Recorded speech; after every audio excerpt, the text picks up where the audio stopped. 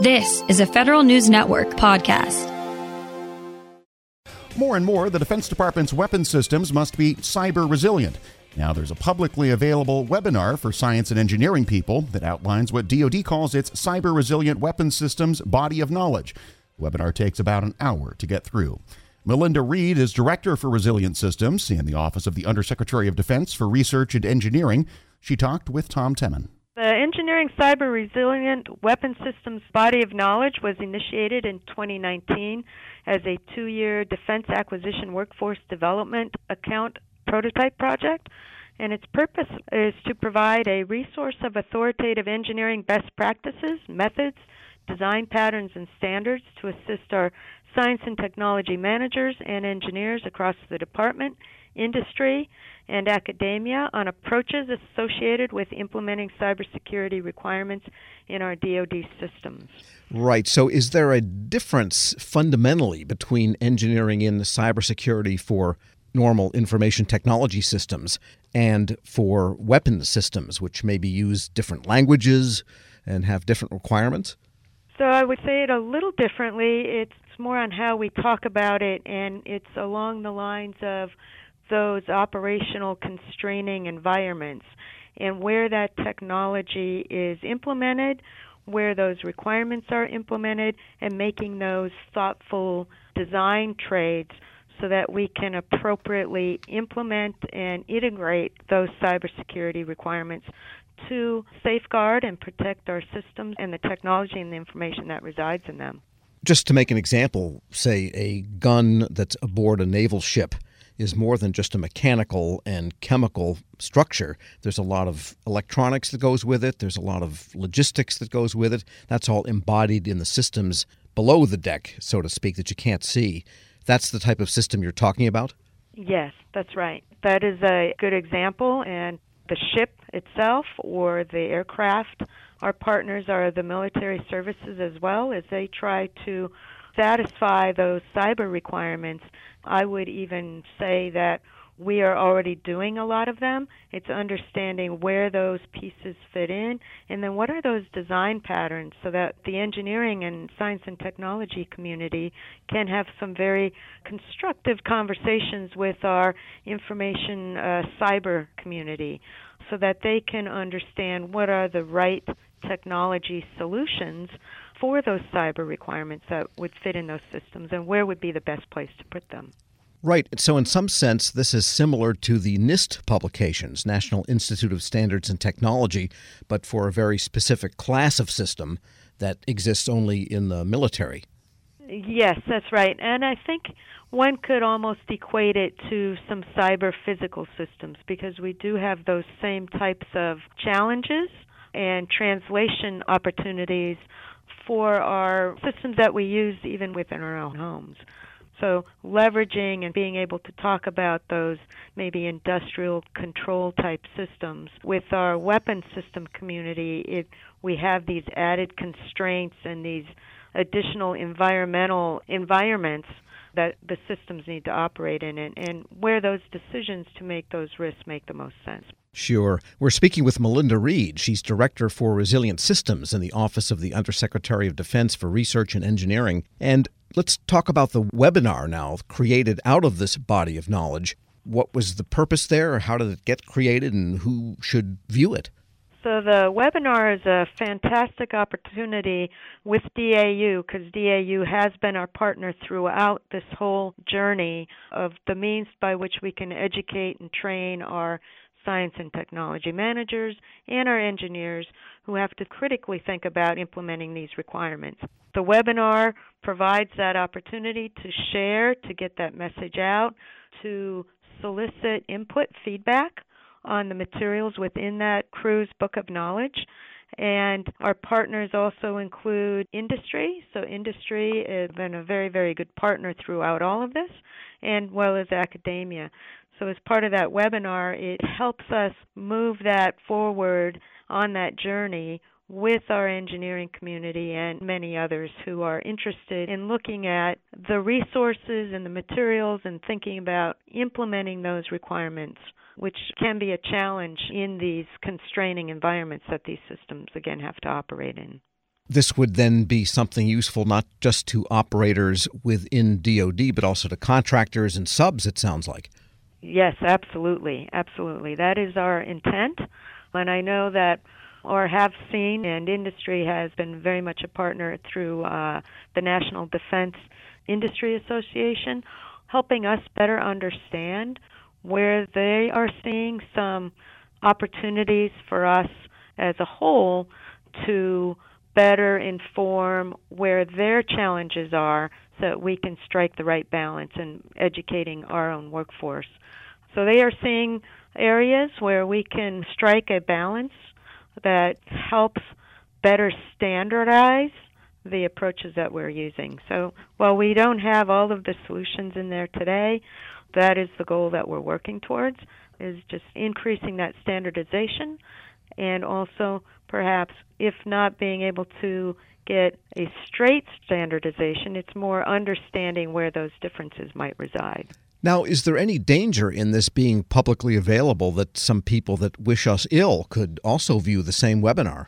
So the Cruise Book of Knowledge is purposely developed to be unclassified and public, and so there is no intention of putting anything in there that speaks directly to any of our weapons systems, but more to talk about the practices and the standards that are available publicly. We are not trying to recreate anything new. We are trying to ensure that our workforce, our industry, has an understanding of what is the latest guidance, because I know that there is a lot of guidance out there, and some of it, even because we're in this digital age, some of it is very old guidance. And so one of the other purposes of this Cruise Book of Knowledge is to make sure that we're using the current and latest authoritative sources. But the intent is to keep it at that policy guidance and standards, and not to go into any of the controlled, unclassified information aspects of it. Right, no stinger schematics in there available, I suppose. No, absolutely not. And what's the uptake been so far? Have a lot of people looked at it? Yes, we have gotten huge user traffic, and each time that we go and do an outreach event, the traffic increases. And so with that traffic and with the individuals coming in and using that Cruise Book, it also gives us opportunities to better understand what they are seeking so that we can build in and add in additional resources that they might be looking for. So it helps us to target where we should be focusing on resources that should be going in there. So it is a great opportunity for us to facilitate and educate and train our technical community and be able to translate and understand from the cyber side how they can implement or what they can use to implement to meet those requirements.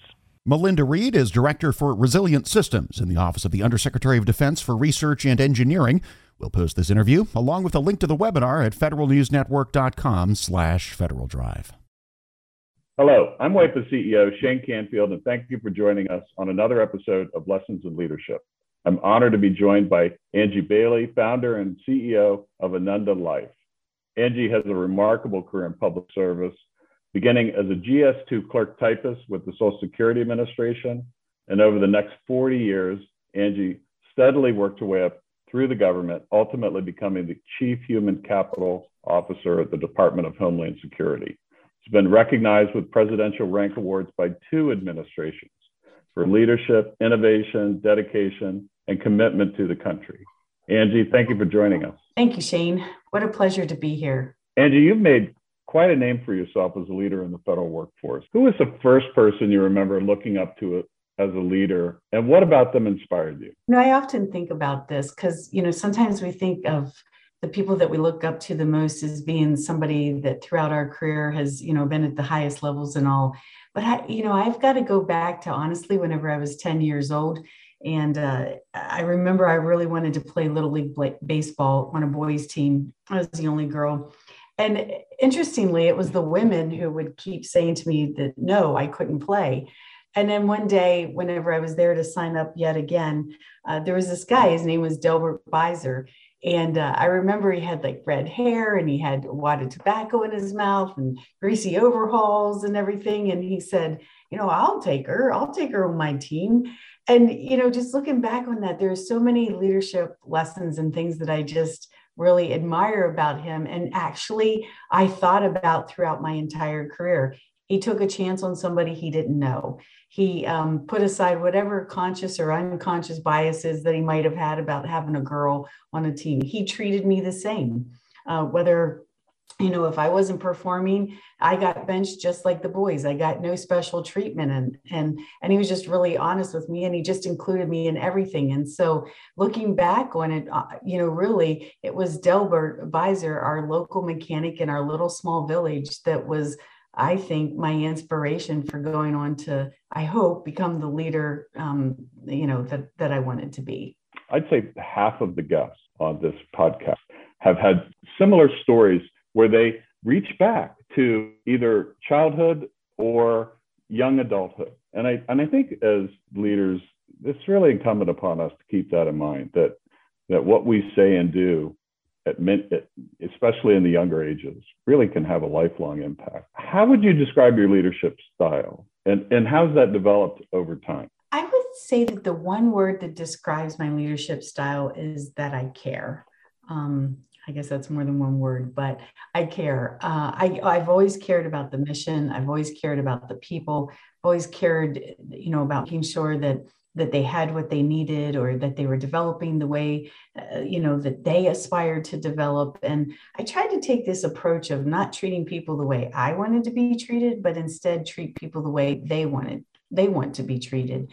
And I think that really kind of developed over my career. I started out just like most leaders do, where it's very results driven. It's all about the bottom line. You need to make sure that you get everything accomplished because, that's what everybody's looking for, the goals, the metrics, et cetera. But I think as you mature and you go along, you start to your point, you draw back on those early childhood days or early adult, whenever you're a young adult, and you say, I think that there's a little bit more to this than just the bottom line. And so over time, I really began to, I think, see a much bigger picture and the entire ecosystem, if you will, and how the people themselves fit into all of this. And that ultimately, at the end of the day, it was all about the people. And so I think my maturity allowed me to then shift and focus more on the people than so much on results and bottom line. You've been recognized with 2 presidential rank awards, 2 different administrations. You founded your own company. Tell us a little bit more about your background from the beginning, and how did that lead you to where you are today? Well, it's kind of interesting, like you said, that I started out as a GS2 Social Security Administration. I mean, what I really wanted to be was a criminal prosecuting attorney. That was absolutely my dream. I sometimes joke and say what I really wanted to be was a mafia don, but that wasn't going to work out. So, had to be a criminal prosecuting attorney. But, I had to get a job to pay for college. It wasn't in the cards that I was going to be able to go to college without a job. So I applied at the Social Security Administration, at the unemployment office. And lo and behold, I got a job at Social Security. I didn't even know it was federal, to be honest. From there, I went to the Department of Defense, and I found this career field called Labor and Employee Relations. And honestly, it was as close as I was going to get to being a criminal prosecuting attorney.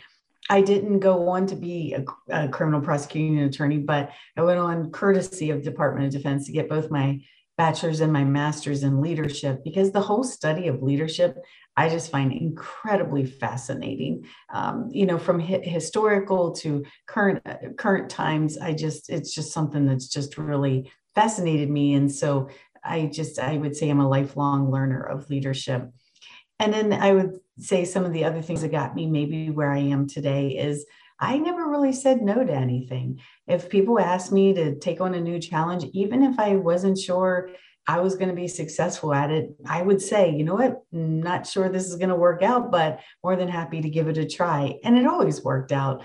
But I think giving things a try and just not saying no to opportunities is what really led from one position to the next. I feel like I was always rewarded for just stepping in or stepping up and taking on the challenges that sometimes no one else wanted to do. Angie, thanks so much for joining us today.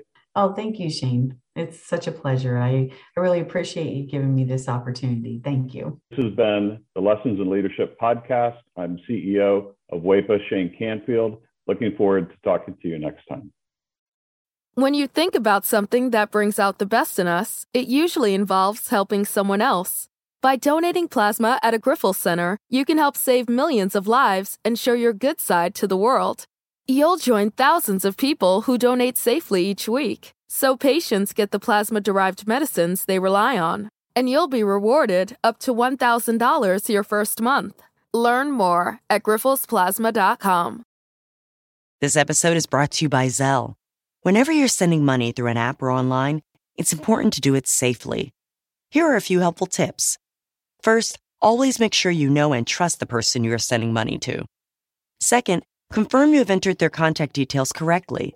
And finally, if you don't trust the person or your recipient is rushing you to send money right away, think twice before sending money through an app or online.